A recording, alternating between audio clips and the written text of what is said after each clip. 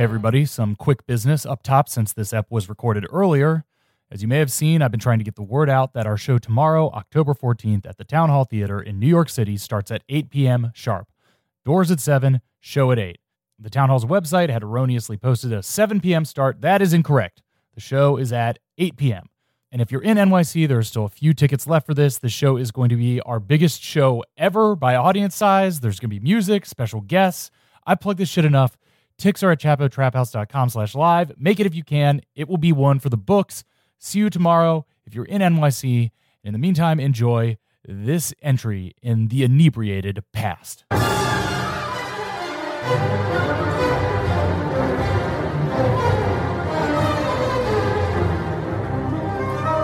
Hello, folks. Matt Chrisman here, introducing you to the first episode of what we're hoping to turn into a series about the United States and its neighbor to the south, Mexico. Mexican-American relations are one of the key components of contemporary politics, as we all know, and have been incredibly important in shaping both countries throughout their histories. And to start with, I wanted to begin with the primal scene of American-Mexican relationships, which is, of course, the Mexican-American War. And to help me with that, we have here scholar, author, handsome man about town, Matt Karp, to talk it through. How you doing? I have to buzz you on that already. You've said Mexican-American War twice, Matt. That's not the preferred nomenclature. We are all Americans in this hemisphere. It is the U.S.-Mexico War, which appropriately puts the onus for the invasion on the United States, which is accurate.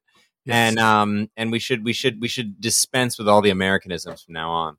Well, you know what? The way I think of it, Amerigo Vespucci was a fraud and a pimp. So I think it makes sense that Americans should be us, should be the nation of con artists and their dupes that currently dominates the globe. We're the Americans.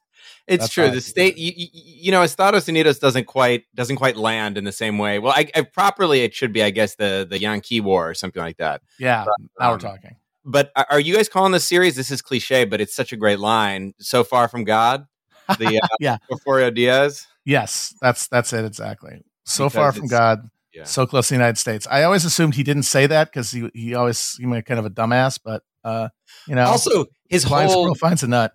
I know like four things about that guy, but one of them is that he oriented his, the sort of Mexican economy in conjunction with with American capital like no other Mexican leader. He achieved that relationship as much as anyone. I mean, up until the 19th century, not that we need to get into this, but Mexico had its trading relationships with Europe were at least as important for a long time as with the United States. I think that's like almost like a Porfiriato achievement in the late 19th century to put the U.S. as a kind of, economic overlord of Mexico. So I guess he knew what he was talking about, maybe. Yeah, I mean, he was essentially recognizing the grim and unalterable reality that the U.S. wasn't going to really be accepting other suitors for Mexican industry.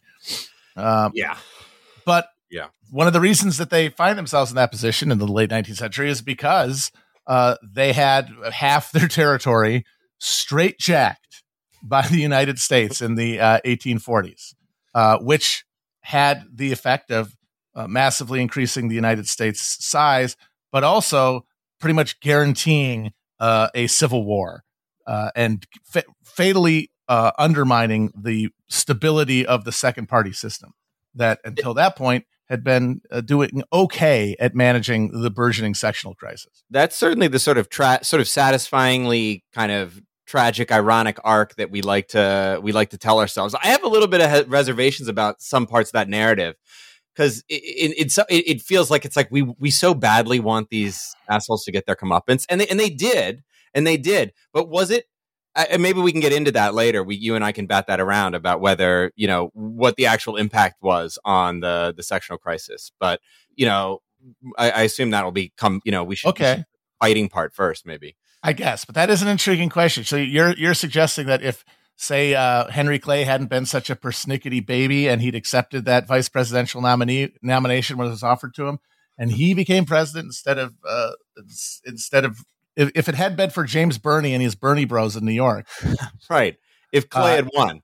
Right. If Clay had won and we had not had a Mexican War, that would not have really done anything to delay the arrival of the Civil War. Is that what you're saying? Well, I think it's questionable. I think, this gets us into the weeds of the 1850s, and we've, where we are quite happy to live. But the breakup of the second party system happened. Yes, it was a concatenation of lots of things, absolutely accelerated by the tumult over the Wilmot Proviso and the question of slavery in California and the Mexican Cession and so on. But that was largely arranged and settled by the armistice of 1850.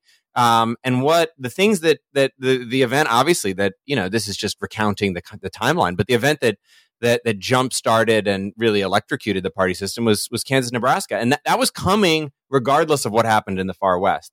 And I guess I'm struck by, in a lot of these, it's really hard to run this counterfactual tape. I actually wrote a whole first year grad paper like on that precise question about, Clay getting elected. There's a great piece if you really want to go nerdy what if history counterfactual, there's a very rare scholarly article by this guy Gary Kornblith, the historian at Oberlin, that was actually published by the Journal of American History, that follows that narrative all the way to the end. Clay is elected in 44 there, and all the other assumptions prevail. There's no annexation, there's no war, there's no seizure of the southwest third of North America. And, he follows that tale to sort of effectively, in his mind, make the argument that this was essential. But that's sat uneasily with me for a really long time. I do think that, think a million things would have been different, but you still were going to face the question of slavery's expansion to the Great Plains. And I'm struck in those negotiations in the 50s, how little people really are. I don't want to say they don't care about New Mexico, but New Mexico and the status of slavery in those Mexican lands after California is kind of, everyone's willing to fudge that a little bit. They do not want slavery in the Louisiana Purchase on the Great Plains. And so, I don't know. There's a lot more to it than this, but on that narrow sense, I also have an issue with this, just that sort of almost implotment of, okay, there's this Emerson quote that is trotted out in it's in Battle Cry of Freedom. It's in every history of the American Civil War, really, or every history of the U.S.-Mexico War. Mexico will be to us, as arsenic is to the hungry man. We will consume it, but Mexico will poison us. And that there is that, it's very satisfying to be like, he was right. Even Calhoun called it forbidden fruit. There's a lot of consumption metaphors in 19th century American history. It's a hungry nation, but and sometimes it eats more than it can handle. I don't want to completely reject it, but I think if you look at what the U.S.-Mexico War, actually achieved, I try to make this case in the book that it really achieved the cold fact of American hegemony over the entire North American landmass. That was never altered. And it didn't resolve the sectional crisis or the question of slavery, but I'm not so sure that the ironic flavor doesn't triumph doesn't overcome its sort of achievements in general for grandiose U.S. power, and that might have happened irrespective of the Civil War's outbreak. Okay, so let's start off then with the situation on the eve of the Mexican the outbreak of hostilities, and specifically the annexation of Texas, which in many ways makes the Mexican-American War inevitable. Yes. And which, as such, was something that was significantly controversial and saw a large amount of specifically Whig resistance, but which was made possible by the election of one man, our only mulleted president, James K. Polk of Tennessee. So what's the deal with Young Hickory, and what political coalition does he represent? Our only mulleted president so far, Matt. Yeah, that's true. Have to clarify. Gen Z is bringing it back. So I'm expecting a mullet in 2050. Before or after the weird perm thing that they have now? I don't know. First president with a fade. I'm also looking forward to that. I guess Obama didn't have one, right? He didn't get interesting. Never got nutty with it. He never got interesting with it, which is very much par for the course. Yeah. So, and Clinton, okay, well, we'll leave that. I don't have a lot of takes on Clinton's hair. Yeah, it was Polk. I mean, but really it was Tyler, I mean, this is the sort of the slippage between the sort of his his accidency, his accidental ejaculation, John Tyler, and who really masterminded his White House really masterminded the diplomacy that led to the annexation of Texas in 1843 and 44. Even though they couldn't get the job through Congress, he really laid the groundwork for it. And really, I mean, it was one of these genuine, doing my dissertation convinced me of this. It's a genuine moment where a conspiratorial cabal, not the only one, but one where you can actually sort of be sure through the documents that a conspiratorial cabal of sort of like-minded ideologues took over U.S. foreign policy and commandeered it toward a very consequential object. Now, of course, there was broad support for the annexation of Texas in the country. It wouldn't have been possible if it would have been more difficult if most of the country loathed the idea. But the political class of the Jacksonian era was not keen on annexing Texas. Even Andrew Jackson himself was leery about these kinds of consequences for destabilization that you're talking about the party system, about a war with Mexico. And it's not like Jackson really was afraid of fighting or, had anything but delight at the thought of a war with Mexico in some senses. But he was cautious as president, and even into the 1840s, he was a little bit skeptical. What hypercharged this was this cabal under Tyler, his first Secretary of State, Abel Upshur, his second Secretary of State, none other than John C. Calhoun himself, and the kind of knot of pro-slavery intellectuals around them who were feeding them advice, who were this guy Duff Green, who's going all around the capitals of Europe and into Texas and Mexico. The fear that Great Britain was going to intervene to somehow destabilize slavery in Texas really hypercharges this effort to get Texas into the Union at all costs, regardless of domestic political repercussions. And I think they win over a kind of dominant majority of Southern Democrats for that, including Jackson and consequentially including Polk. And that helps get Polk the nomination. That's why he's nominated in the first place, as to be the Texas guy. The Democrats in 44 in Baltimore fend off the Southerners, basically install this 2/3 rule so that, Van Buren, who's overwhelmingly the sort of the, wouldn't say the DNC, but it wasn't the DNC, but he was overwhelmingly the kind of political hack favorite to win the nomination, is stalled. Certainly the Northern favorite is stalled, can't get over the 2/3 line. Would have been interesting if Bernie had tried to pull a 2/3 rule. I mean, it wouldn't have helped, but anyway, the South blocks Van Buren's nomination, and it falls to the dark horse, Polk, who in office then rapidly proceeds with the annexation project that Tyler has laid out. So Polk, Texas is in the Union effectively within a few weeks of Polk's administration in early 1845. And by that point, U.S.-Mexico relations are really breaking down. I always feel for Van Buren there. He spent his entire career kissing those fucking people's asses. He did. Like, the key to power is just not pissing off Southerners, and it just still wasn't good enough to get the damn nomination passed. He forged this coalition that became the dominant force in antebellum politics. 20 years ago, letters to the Richmond Junto and shit, and it just means nothing. Yeah, it got him nowhere. It's true. What are you doing? What have you done for us lately, Martin Van Ruin? Get out of here.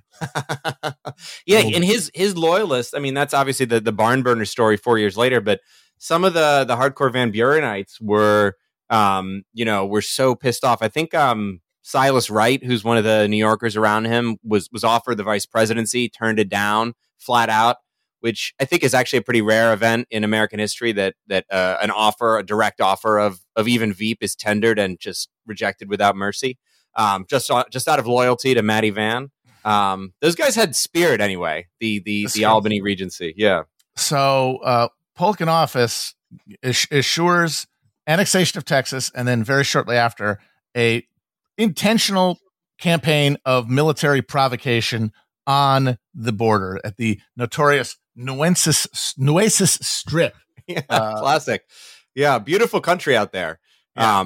I don't think it is. I genuinely don't think it is. I cannot read. I reviewed a book on the Civil War in the Rio Grande, and the number of kind of, written by historians in the Rio Grande Valley, I'm sure there's a poetry to the place like there is any other, but just this description of sort of flat, bug infested, both it's both dry and swampy at the same time. No relief to the terrain.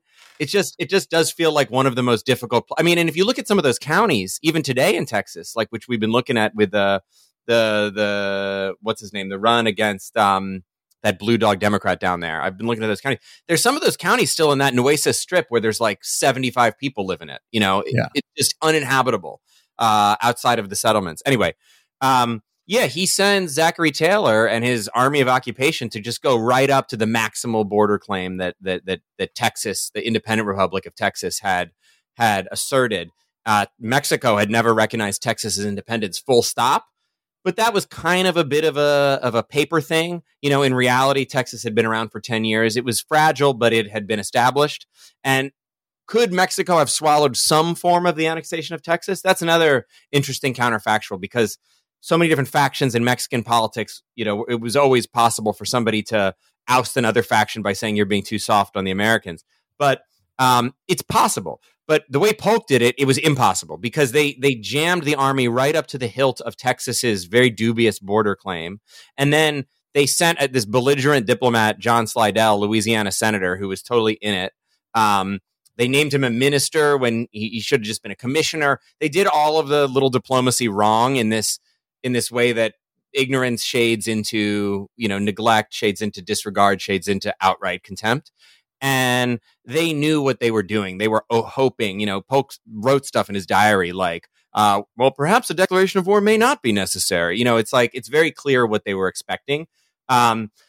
Mexico couldn't tolerate this. I mean, actually, the president at the time, Herrera, who was, I think, one of the sort of the Federalists, the liberals of the kind of Mexican party in the early 19th century, is divided between centralists who are conservatives and sort of liberals who are federalists, who are more kind of Enlightenment types. The centralists were more, this is very crude, were more kind of, God and not God and king, but church and strong central government rulers. Anyway, so this liberal Herrera wants to make a deal, or at least could imagine making a deal with him, but not the way that Polk conducted these negotiations, not the way he jammed Taylor right up to the hilt of the border. He sent the largest peacetime squadron in U.S. Navy history to date to the Gulf of Mexico. Everything is screaming war. He did a Putin, basically. Honestly, everything is screaming war, war, war. And there really wasn't much Herrera could do. And he ends up getting cooed by a centralist general who marches down to Mexico City and says, all right, Americans, back off. You're an illegal occupation of Mexican land. It's on. And at that point, not only is war inevitable, it's just a question of, timing, like what hour of the day that there'll be this first skirmish in this disputed territory. And this leads to a number of skirmishes. And in May of 1846, there's a battle in Palo Alto and Reseda de la Palma, which sees the U.S. Rout Mexican forces and lets America know, like, this is something that can be won and must be won. And then on the 11th of May, 1846, the United States officially declares war. But there is Whig dissent, specifically, and more specifically, a young first-term congressman from Illinois named Abraham Lincoln decides to do an epic own by demanding to know the spot where American blood was supposedly spilled that would justify this war, and is almost immediately turfed out of office. Yeah. He doesn't. He was his Lincoln's first nickname derived from this his antics in Congress during the war. Right. He was known as Spotty Lincoln because he kept demanding the spot resolution.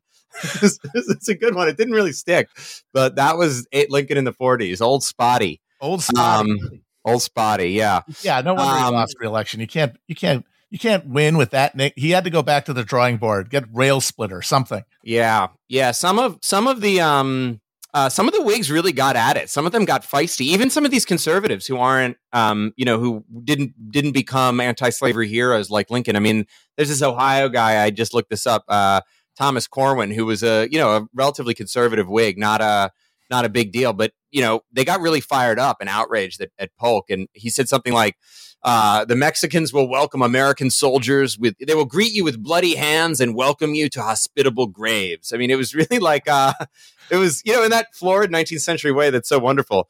But the truth is, in the early moments of the war, especially after these first winning battles, I mean, this is where, Polk had the Democratic Party behind him, and he had a big chunk of, the politically neutral or just the kind of classic American looky-loos. I mean, in some ways, this is the U.S.'s first foreign war. That's obviously not true.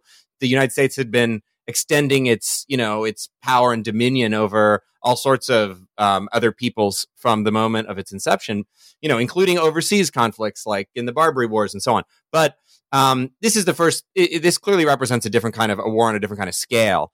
And the American reaction at home domestically, I mean, it really does fit into all of the the kind of ugly Chapo stereotypes about, they had a Palo Alto.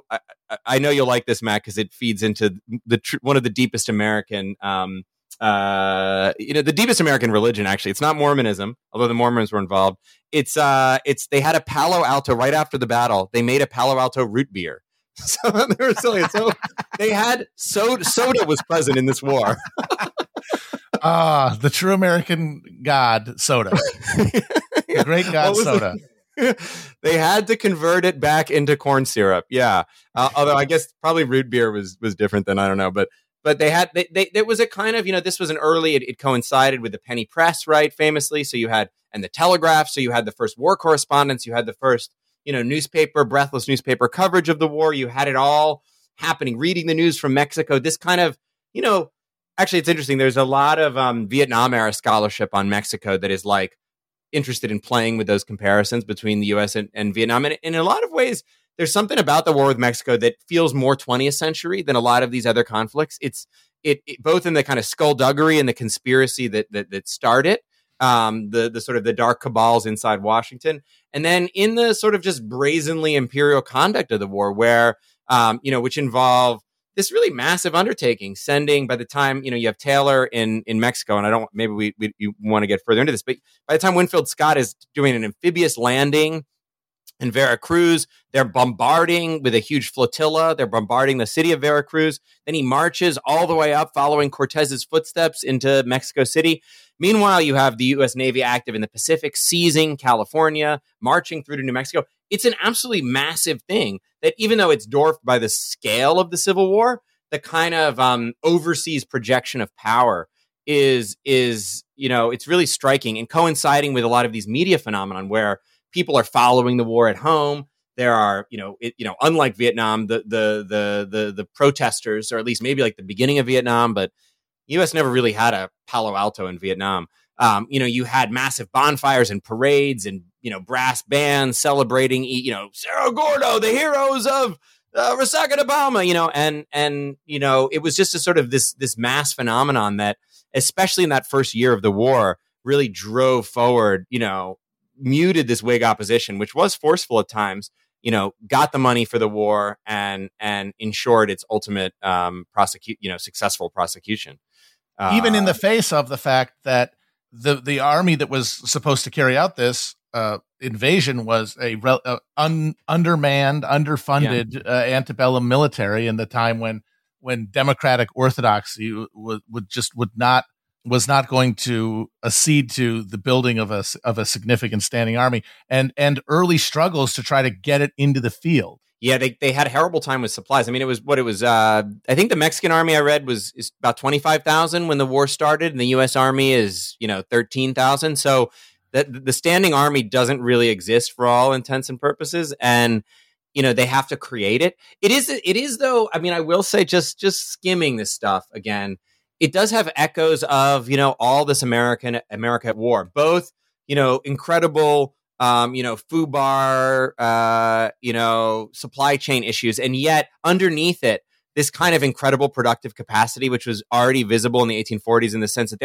they can shoot out 100 firearms out of, the early Northeastern manufacturing centers where, gun manufacture is one of the first really heavy industries in the US.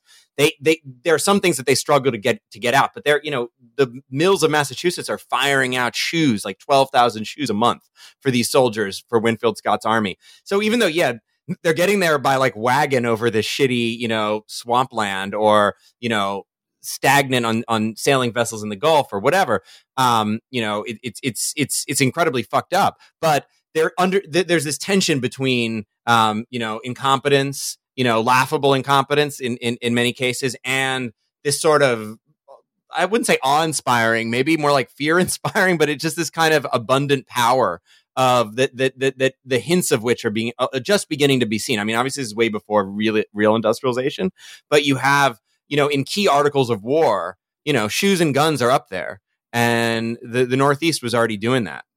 Yeah, and we see, yes, the emergence of a pattern that's going to be deepened over time, where America has this nascent capacity, or this often untapped capacity that really only ever gets brought into full being by the war, and essentially by the extra constitutional space that's sort of created by war fighting, by the need to overlook niceties and the chains of the chains of legality that bind the state otherwise, to our constitutional order, and at every point it's a war that just bursts forth, reveals new capacities, and then in the aftermath has these new things that are now permanent fixtures of the American economy and political world. Yeah, I mean, it's funny. It's like we had this recent rerun of it where you had a pretty spectacular galvanizing event, but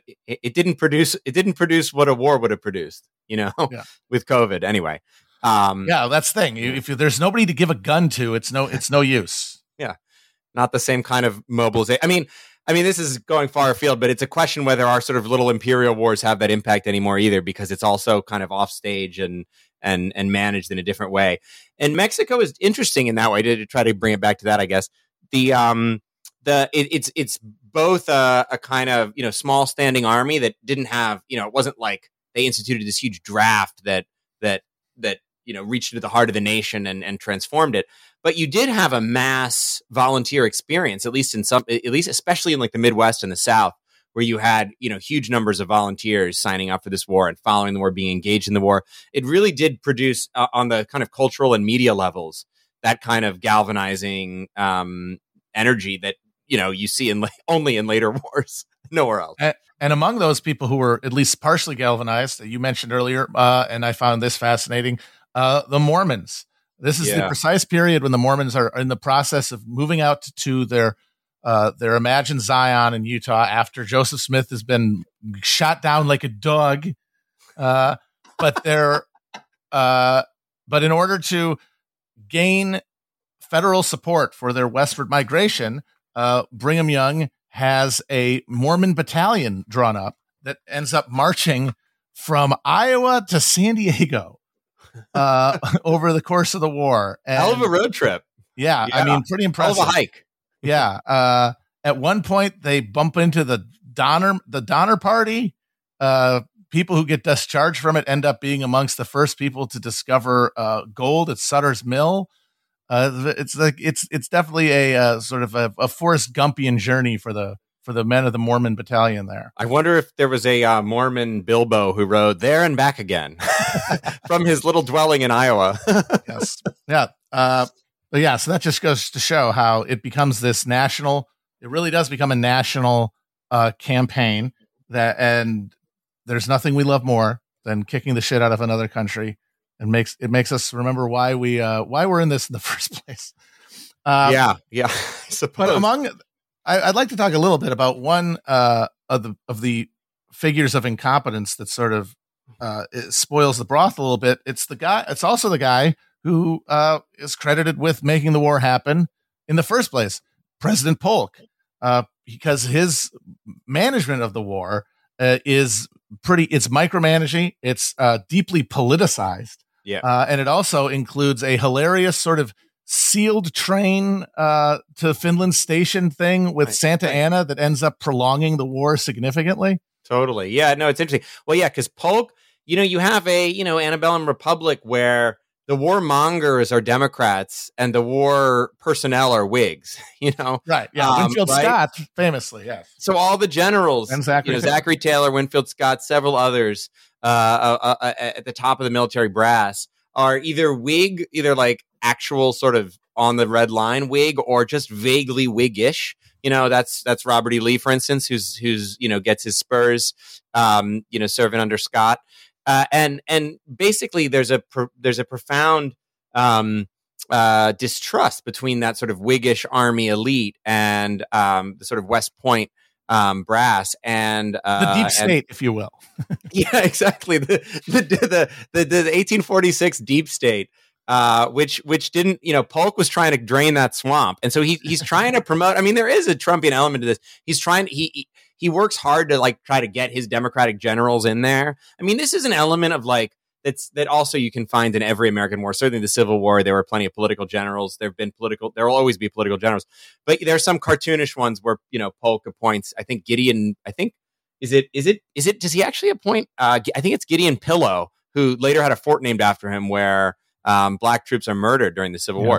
He's just a total Democrat bumpkin who, bombs when he's deployed. You had, Franklin Pierce, actually, later U.S. president was a kind of political general from New Hampshire, who got there via, Democratic Party connections. He traveled from battle to battle in a barrel of tequila. I think the only action he saw, they said, was when he fell off his horse. The hero of many bottles. So these Whig generals, so there's a lot of friction. There's a lot of static between the Polk administration, Secretary of War Marcy, Secretary of State Buchanan, all these Democratic kind of, you can't really say they're fighting the deep state because they are the ruling, kind of administrative personnel of DC, even though they also kind of hate administration. But anyway, all of these apparatchiks are there, and the generals, are, these Whig generals are vain and grandstanding in very different ways. Taylor is rumpled and kind of gritty, but totally stubborn and, obsessed with his own ideas about what to do, constantly, sort of improvising and, sort of he captures Monterey and he offers this very generous armistice, and Polk's pissed about that. But none of the guys in Washington really know what the situation is like on the ground, and the communications aren't that good. And then on the higher political level, what you talk about, it's amazing. So they're trying to figure out, they don't really want to conquer. Polk doesn't actually want to do a full scale. There are factions in the Democratic Party that do. I don't think Polk is one of them. Want a full scale conquest of Mexico. There is an all Mexico movement and so on. But I think the kind of majority of Democrats want something like actually Calhoun's formula, even though he doesn't get along with Polk either, which is, loosely stated, the maximum of Mexico and the minimum of Mexicans, which is, in their eyes, basically the borders that we got, the Rio Grande west to California. Sometimes they want Baja California. Sometimes, the border is a bit farther north and it's just, San Francisco Bay and downward. There's some interesting counterfactuals there, although I kind of feel like the U.S. was coming for San Diego and Los Angeles anyway. But anyway, so in other words, the big strategic issue for the Americans when the war starts is, how do we compel a peace from Mexico? So Polk kind of Taylor kind of meanders into northern Mexico towards Monterey, fights a couple battles, pushes the Mexican army back, takes Monterey, and then kind of just sits there, because at that point he's got to march another hundreds and hundreds of miles to get to even the next significant strategic point. His supply lines are already in ribbons. And it's not really clear. The Mexican government is showing no signs of coming to the negotiating table. So meanwhile, you have this on again, off again hero villain of Mexican politics, Santa Anna, who's been in bed with the conservatives, who's been in bed with the liberals, currently out of power, kind of chilling in Havana. And he's sending his emissaries to Polk saying, hey, let me in, I'll make a peace. So the U.S. government basically does, exactly what the Bolsheviks did. I mean, what the Imperial Germany did in the First World War, where they're like, hey, let's send all the agitators, let's send all of the troublemakers and the potential peacemakers to the internal enemies of the state to our opposing parties. So they send all the Bolsheviks back, across the front to Russia to help bring down the regime, which works. And the U.S. did the same with Santa Anna. There's actually some good comedy about, or mildly good comedy there. He's in Havana, and they send a U.S. naval commander. I mean, it's secret diplomacy, because it's like what they're doing is trying to install a puppet who's the most famous political leader of the era. So it's kind of hard to do it covertly, but they don't do it very well. This naval commander, who's actually famous for putting down the only mutiny in U.S. naval history, which Melville wrote his story Billy Budd about. This guy, Alexander Slidell Mackenzie, total hard ass. He just hires a coach in Havana in full dress uniform and goes up to Santa Anna's house and is like, okay, here are the conditions. We'll bring you to Mexico, and you'll take over, and you'll sell us your territory, right? And Santa Anna's like, well, with the Texas border, why do you guys claim the Rio Grande again? That doesn't make any sense. And he's like, well, because we want it. And Santa Anna's like, all right, deal. And they put him on a British ship. And, the U.S. has this extensive blockade of the coast. The whole Navy is in the Gulf of Mexico. They just let Santa Anna waltz on through, and he shows up. And then, of course, he gets there. He's actually at this time sort of interesting, and I'd like to know more about this. He makes an alliance with the kind of most ultra-liberal of the Mexicans, this guy Gomez Farias, who is the most sort of decentralized, very anti-clerical, very kind of Enlightenment liberal, but also kind of a populist figure in that way that, liberal populism was a thing in Mexico, kind of the masses rather than the grandes and the church leaders. Santa Anna, Gomez Farias is like ruling in Mexico City, and Santa Anna goes to the front. It's like, you fight, I'll govern. There's actually Gomez Farias is interesting. Hopefully you'll get somebody on the pod who knows more about the Mexican history, because that's an interesting combo. I mean, obviously Santa Anna is a total opportunist and is doing anything he can to stay in power. And he resolves, not only does he welch on the deal, he summons the most extensive Mexican counterattack, really the only counterattack of the war. He leads a huge force against Taylor. And at Buena Vista, he gives him a hell of a fight. It's a really serious, bloody battle on both sides. Eventually, he's repulsed, but only after some serious hard fighting. And I don't want to say it really could have gone the other way, but the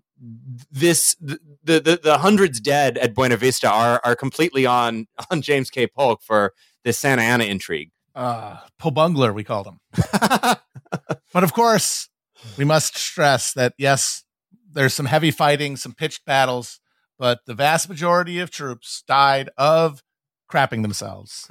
As was true in the Civil War, it would be true in most wars until the antibiotic revolution. The most common way you're going to die in the American army of the Mexican War is shitting in a ditch. Second most common, probably in this case, was dying of yakking, of the vomito, the yellow fever.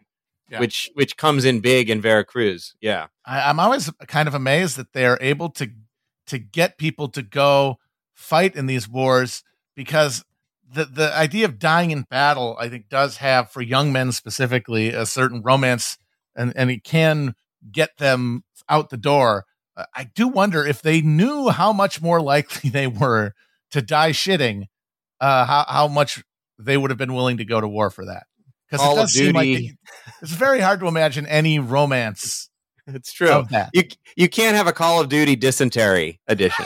It doesn't work. You're confined to your tent. Press X to shit yourself again. Yeah. You're just banging on the button.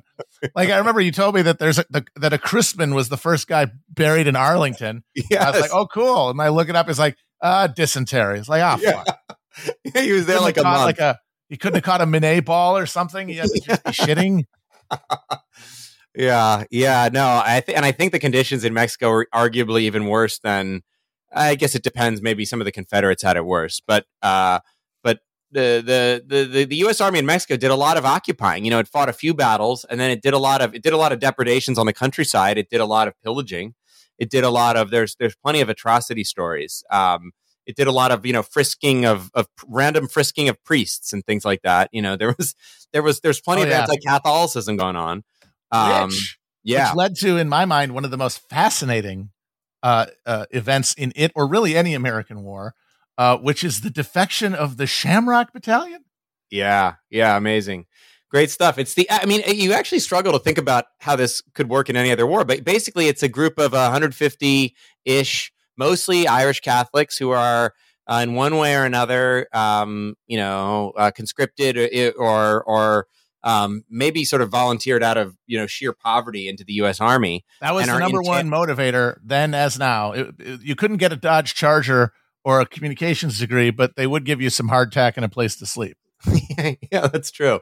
That's true. Yeah, you didn't even get health insurance then. The call was weaker. But anyway, yeah. So within weeks, so under these conditions, first of all, it must be said, the desertion rate is huge, especially in Taylor's army in northern Mexico, which does a lot of sitting around. And even in the early days, even after these kind of triumphant victories, the conditions are so miserable, and the whole thing is so sort of thinly policed and surveilled, and the American military sledgehammer touch. That is one significant difference. American wars in the 20th century, if you were doing this kind of huge imperial overseas effort, you have just the bureaucrats that go along with the army, the guys in the rear with the gear. You really didn't have much of that. That was the problem. They didn't have enough gear, and as a result, it was a lot easier to slip away. So of these deserters, the most interesting are about 150 up to 200, mostly Irish Catholic, although some German immigrants were in there. I was looking at it. There were some Scots. There were a range of deserters, one or two African Americans, who are in the region, working in some capacity with the army, who slip over to and sign up as a brigade to fight for the Mexicans under as the St. Patrick's, but the San Patricio Battalion, as they say. How'd they do? And yeah, they fly. They have a shamrock flag, and the Kelly Green. There's this guy John Riley is their commander, and they fight like intensely. Every record I've read of this is like they were one of the most devoted units. A lot of the Mexican soldiers, they're completely conscripted peasants who have almost no stake in this war. Maybe they hate the Yankees, but they're also involved in, they hate the centralists just as much. They hate, various factions of American politics, local politics. They hate their local grande. They hate their neighbor. Not very political, not very committed to the war. And so, don't always offer the most determined resistance. Same thing with the officer class, frankly, in the Mexican army, very erratic. And the San Patricios have a stake somehow in this. And yeah, I was reading at Churubusco, which is one of the bloodier engagements in the Scots campaign towards Mexico City.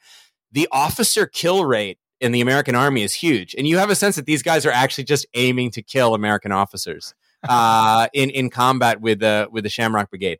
So in the end, it's not really a happy ending. They mostly get captured, and there's 50 of them are hung up and executed by the U.S. Army. It's the largest mass execution in U.S. history. Not the Lakota that were hung in the Dakota War, in the Civil War, the largest one-off. But all these guys were hung over the course of a couple days as part of one unit, tried and one as a body. It's pretty grim, but the penalty for desertion in wartime was death. It's true. You got to figure that phenomenon would have been a nice back pocket propaganda for the nativists in America. Like these guys literally gave them guns, and they literally just ran away and joined the Mexicans. They would. Because they love the Pope so goddamn much. They do. I think there were really. It's hard to know whether it was just desperation or kind of tedium or a genuine kind of Catholic sense of oppressed nation under the power of this arrogant Anglo-Saxon dominator. It's hard to say. It is kind of funny to imagine versions of this in other wars. Like imagine like 150 U.S. soldiers slipping away to join like the Republican Guard and become like the most determined outposts of like Baathism in 2003. That would have been interesting. Yeah, 2, 3 many John Walker Lynns. That would have been great. Like, yeah. A Taliban unit of pissed off American teenagers. Yeah, that's what you would have needed. You would have needed like basically the Grey Wolf Brigade. That it'd be ripe for recruitment, especially if Felix offered to lead like a Baathist. I think the religious stuff is harder because there isn't that connection. But if you have some sort of vague secular nationalist thing that's like anti-American, it really I actually can see Baathism being having a kind of ideological lure over disaffected, Zoomers and millennials. I mean, if my perusal of memes tells me anything, it's that is absolutely true. That there's definitely a Bath appeal that could have been made. If Saddam had put more money into PSYOPs, he might have been able to get some sort of fifth column going of people. Yeah, I got the what's his name shooting the like gold-plated AKs. Like, come on, that's cooler than George W. Bush any day of the week. Like what would you call it? Like the Nasser Brigade or the I don't know what like the who was Baghdad Bob? What was his name? The propaganda minister. Do you guys remember? I just remember them calling him Baghdad Bob. Yeah, I know exactly. Mohammed Saeed Al-Saf.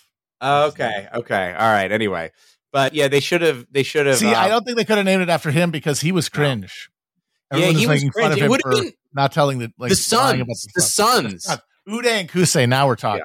Yeah, those guys. There's some charisma. The Uday Kusei Brze, the UQers. Yeah. Everyone remembers. We could just write that Wikipedia entry now, and who would know? The UQers, disaffected youths from Louisville and America's suburbs, Appleton, Wisconsin. Yeah. Anyway, but this really happened in the war with Mexico, and it is notable. I mean, it's a reminder alongside the Mormon stuff of like kind of how, if you will, like ethnically, religiously chaotic this landscape of 19th century North America was, where all sorts of weird alliances and configurations were possible. It's like the same thing with the Fenians in the Civil War, where you have Confederates teaming up with them in Canada to like rob banks in Vermont and so on, and cause trouble for the Union Army on the basis of some kind of anti-US government, anti-Anglo alliance. You have a lot of, especially on the margins, which is, in fairness, most of the continent at this point, you have a lot of possibilities for different sorts of permutations than our kind of strict, ideological, a sort of simplified register of just like America's march over the continent would have you think. So obviously you had the Shamrock guys being deeply disillusioned by their part of the war, but then also they're also not happy about it, but also not unhappy enough to do anything about it. We have U.S. Grant, one of many future Civil War figures who cut their teeth in the Mexican War, and who afterwards heroics. He was doing what? He was doing heroics too, Grant. I mean, Robert E. Lee was like sneaking across the desert to set up a cannon, Grant was like riding horses, like two horses, one on each leg, kind of doing, he was doing like, Chinese martial arts stuff, he was doing wire fu. Yeah. in combat in I think he was also in the Scott Army. Or was he in Taylor's army? I can't remember. Anyway, he saw intense action. And after the war, he claimed that there was never a more wicked war than that waged by the United States on Mexico. And he said that at the time I thought it then, but I had not the moral courage enough to resign. That's what he said. Also, he had no other skills or idea on what to do with himself. We saw what happened to him after he did resign, or rather was gently shown the door of the tent. Gently shown the door of the tent, shit-faced. Yeah, he was a drunken saddle maker, or a drunken leather worker in Galena. Yeah. I mean, his reputation for being drunk mostly stems from the period after the war when he was manning those posts in California, and there's like nobody there. Like, if you don't have a smartphone, the 19th century version of that would have been a bottle of whiskey. Yeah, there's nothing else to do. Yeah, there's not even porn. It's true. He didn't. There was just nothing. I mean, I guess you could go out. I mean, the other thing that was available was, murdering indigenous inhabitants. That's it. That wasn't much for that. It's too squeamish. Yeah, that wasn't Grant's thing. But yeah, there wasn't a lot. There wasn't a lot. Yeah, I don't think it's true. I shouldn't slander one of the greats in Galena. I think he was actually relatively sober. Just a total failure. Shitty. Of business. Yeah, just shitty. He couldn't even blame the alcohol for being bad at saddle making. Just kind of clinging to his father-in-law's like modest largesse. Yeah, that's it. So who else we got coming up there? Who else is in the Mexican War? Who ends up showing up? Beauregard's there. Beauregard was there. A lot of the B grade guys. I'm actually trying to remember. I should know this. I don't think McClellan was there. He's too young. Yeah, he was. I should know this better. Was Sherman there? That's a good question. This is where I didn't hit all these guys.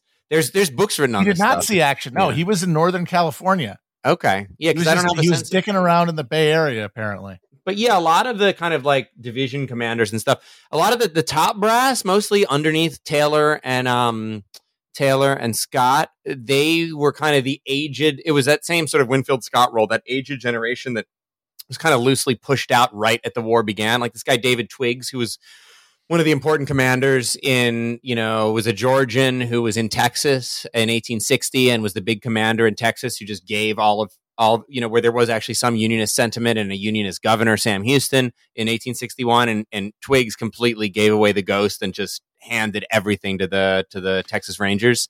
But he never really did much for the Confederacy because he was just old balls at that point. It's really the Civil War. The top Civil War guys were like, they were like lieutenants basically at this point. So it's as we've alluded to, it's essentially a two-pronged invasion of Mexico. Taylor moving the north to south, and then Scott, after the amphibious landing, going overland, east to west, and taking Veracruz. And then finally, in September of 1847, taking Mexico City. Yeah, it's really an impressive undertaking in the kind of technical sense. Scott was he would have loved Excel. He was that kind of guy. He was a planner. He was meticulous, old fuss and feathers. He was vain, physically vain, large, imposing man. Actually, had served all the way since the War of 1812. Had a really extended Civil War career before his final kind of comic deployment in 1861 when he is so gout ridden he can barely even walk to the meetings with Lincoln at the beginning of the war. But he was a tactical, I think it's fair to say, I don't know, genius, but he was impressive tactical commander, sort of organizing all of this, helped by the sort of even the early vestiges of the war machine. But yeah, Veracruz is a hard city to take because they have this massive castle, San Juan de Ula, or I said that horribly wrong, San Juan de Ulua. Anyway, let's not try to say that a third time. They have a big castle looking over the harbor that's like totally impregnable, apparently to ship to bombardment. And it's not an easy, it's not like the U.S. had a lot of experience doing amphibious landings in a totally hostile environment. But they assemble a massive flotilla, again, for the time, but it is massive. And by anyone's estimation, in a contemporary sense, and they just bomb the hell out of Veracruz. I mean, they do a classic kind of, shock and awe. This is what the U.S. Army does best: is lob shit at cities from very far away. And bombs going off in marketplaces. Yeah, of course they're aiming for munition stuff, but I mean, if you want to talk about collateral damage in there wasn't even any dogma of like smart bombs at this point. It's just fire away with the heavy guns. And so Veracruz surrenders more quickly than expected under this very intense heavy bombardment, and they end up the Mexicans, even in their sort of strong fortified castle, end up yielding. And so then once Scott gets to Veracruz, he takes a long time. I mean, he's not quick. This is not lightning war.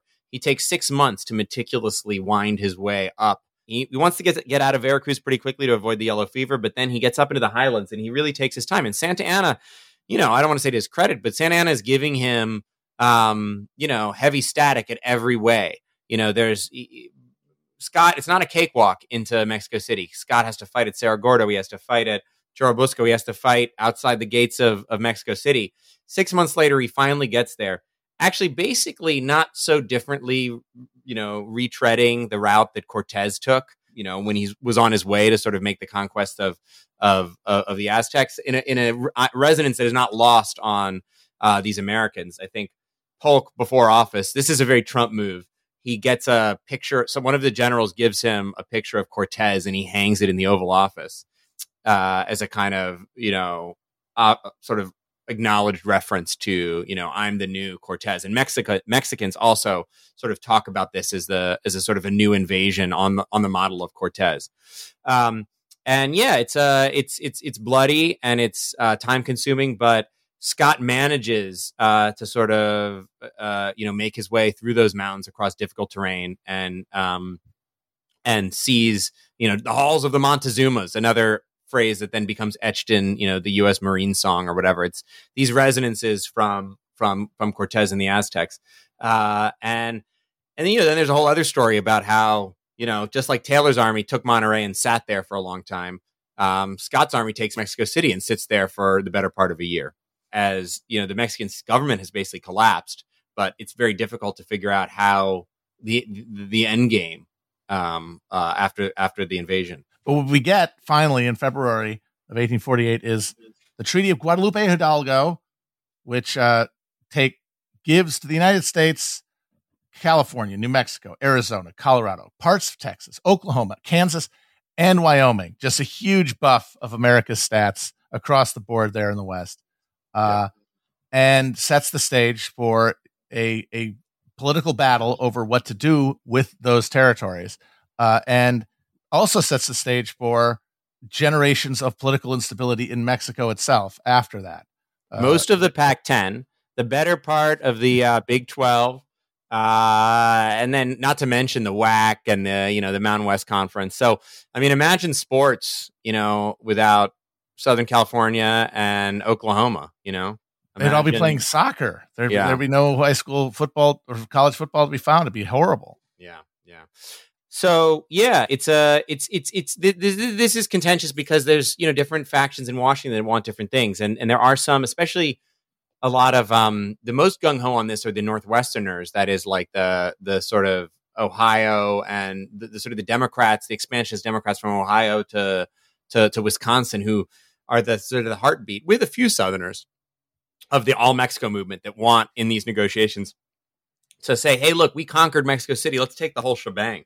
Let's set up shop over this entire continent south of Canada up to the Yucatan Peninsula, which was also, by the way, in revolt against the state of Mexico, which had its own problems. I mean, we haven't even mentioned that most of this territory, a huge part of West Texas and what is now New Mexico up into Colorado and then deep into northern Mexico was really effectively controlled by Comanches at this point. The Mexican state had a really limited purchase on a lot of this land.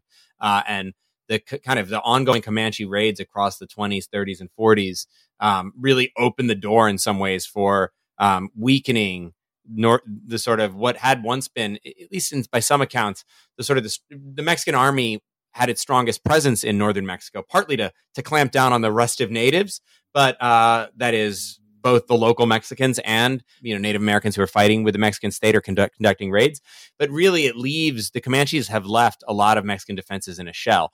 But alternatively, once the U.S. takes over, the Comanches themselves are a bit worn out, and the way this land is all rolled up into U.S. territory, a huge chunk of it, kind of helps facilitate a massive seizure of land from Native people too across this period, which I guess we should mention as part of this war. I have a colleague. A guy at Columbia is writing a book on the U.S.-Mexico War, precisely as a kind of, this guy Carl Jacoby, as a war, against Native Americans too, which like the War of 1812 was the Creek War, and was about as much about fighting Britain as it was, clearing out Alabama from the natives. The War of Mexico, similar function, especially in the Southwest. Anyway, all that being said, the U.S. is, after some serious revolts in Taos and in Los Angeles, among other places, is back firmly in control of all of the land that is now the U.S. And so it's hard to imagine an agreement being made at this point after all this bloodshed that wouldn't have included that land. The question is the rest of Mexico. And in the end, the envoy that they send, this guy Nicholas Trist, the instructions from Washington are vague and conflicting, and he ends up making an agreement that is Guadalupe Hidalgo, that is the borders we know now. Polk hates it, but he has to swallow it. The bulk of the country wants peace, and they want this land, and it's a relatively cheap price too. And everything was fine after that. That's the thing to remember most importantly. Yeah, exactly. They all lived happily ever after. The forbidden fruit went down deliciously, just like that Palo Alto root beer. All right. No conflicts on the horizon for the United States. It's all smooth sailing after that. Yeah. That'll do it for now, I think. In future episodes, I think we'll talk about what came next, where we ended up. Can't wait to talk about one of my favorite elements, incidents in Mexican history. Good old Maximilian, the poor Austrian chump, just stitched up by Napoleon III and left to get shot down like a dog. Man, I want to hear you do your epic German accent, but with a Spanish accent on top of it, like Maximilian speaking to his people. I'd love that. Work that out. That's definitely going to go over well when I do that. Yeah. And that is all a direct consequence of this massive dismembering of a country that was already sort of in a debt imperialist relationship with European powers before the war, and then became basically a in hoc to the French afterwards, to the point where the mad lad Napoleon III actually tried to bust through the Monroe Corridor because he thought that the Civil War would just go on forever and that we never fix it and no one would notice. But of course, that's not what happened. But that's for a future episode. For now, thank you very much, Matt, for talking us through this one. Yeah, good times. Let's break open some root beer. Honestly, now I haven't had root beer in forever. I would love some. Yeah, no, I'm getting thirsty. We have to pray. Let us pray.